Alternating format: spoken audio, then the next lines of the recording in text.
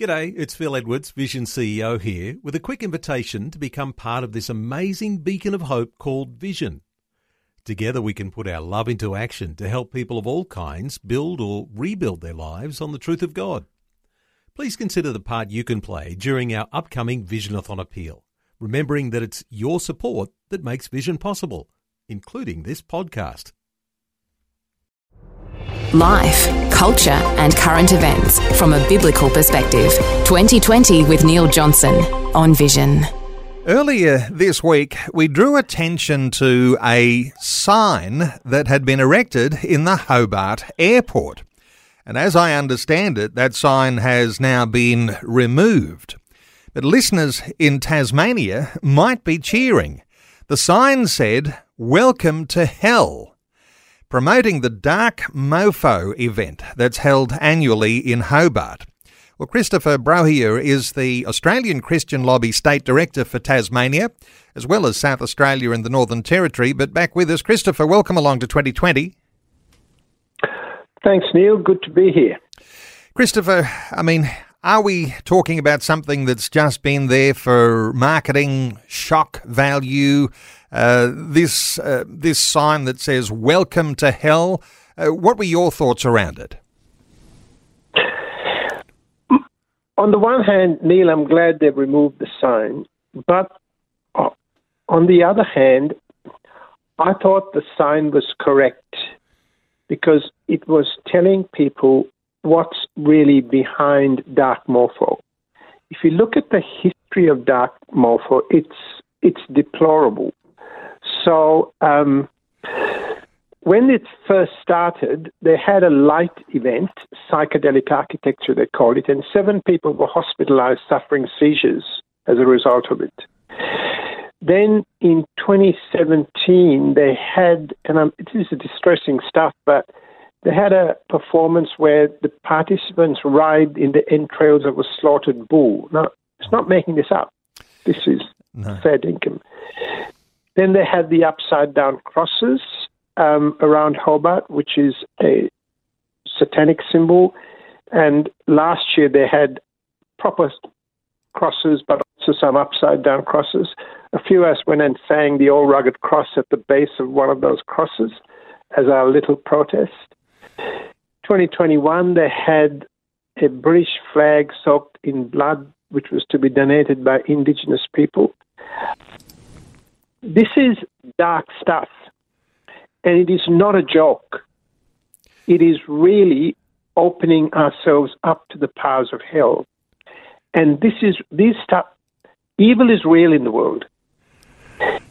You only have to work with some of the Indigenous people, etc., to know the real power of sorcery and things like that there is in this world. Evil is real. And this sign tells us where Dark Mofo is. And therefore, it's my call to Tasmanians, just don't go. Just boycott it. Show it up for what it is. Christopher, for those who might be thinking it's a festival, there's a certain level of theatre involved, and the shock value is all about, creating a certain personality for the event. I wonder if you've got any thoughts here on whether that actually might be something that increases tourism. No doubt the tourism in Tasmania is affected by a percentage of people who'll go to see that. But is it ultimately, do you think, a detraction from what might attract families, people to Tasmania because of the changing reputation of Tasmania because of this festival? Ultimately, it's bad for Tasmania. Now, people come. People come because people have lost their sense of moorings, and people go to evil things. That's our nature. The biblical explanation is that the heart of man is desperately wicked. The fact that people go to it is not to the point. People went to see, in Roman times, they went to see gladiators killing each other. They went to see that. They went to see Christians being slaughtered by lions. They went to see that. The fact that people go is not the test. The test is this is this righteous? Is this good? And if you ask yourself, to see people riding through the entrails of a slaughtered bull, what's good in that? What could conceivably be good in that? You are left with a sense of being besmirched by that degrading thing. So it's not just entertainment. If it is, we've sunk very low. So Tasmanians, have they been sold a lie about Dark Mofo, that it is a little bit of harmless fun, just a little bit of theatre? Is that a lie that you think a lot of Tasmanians may have believed? Absolutely. And I think a lot don't like it, but they've protested in the past, and the government and the councillors put money into it for reasons you'll have to ask them. But we've been sold a lie, absolutely. And this sign, I hope, will be something that will cause people to take stock and say, we don't want Hobart to be the gateway to hell. We don't want it, because hell is a place of unmitigated evil. That's what hell is. Evil without any restraint of righteousness. What do you think happens to the mental health of people who are exposed to the sorts of things that are on display in the Dark Mofo Festival? Well, it's interesting you ask that, Neil, because I've spent some time chatting with a lady who works with street kids in Hobart. She's a Mother Teresa type person. She's out there, hail or shine, in the winter. She's out there week in, week out, helping street kids in Hobart. And she told me that when they have the Ogga Ogga Festival, I think, which is one of the culminating events, it's a Balinese deity, and you put your fears, you write them down and put them in a fire, that mental health problems spike in Hobart. This stuff is not innocent, and we expose ourselves to this stuff to our peril. Most often, we would likely say to people, make your own decision here, make a mature decision that's based on your values. But what are your thoughts here for listeners who are listening to our conversation now in Hobart, throughout Tasmania, and thinking they're going to make a little bit of an expedition down there because they just want to go and see what's going on? I mean, you don't often call for boycotts of events, but how far do you push people to say, take care, or maybe you should boycott this sort of event?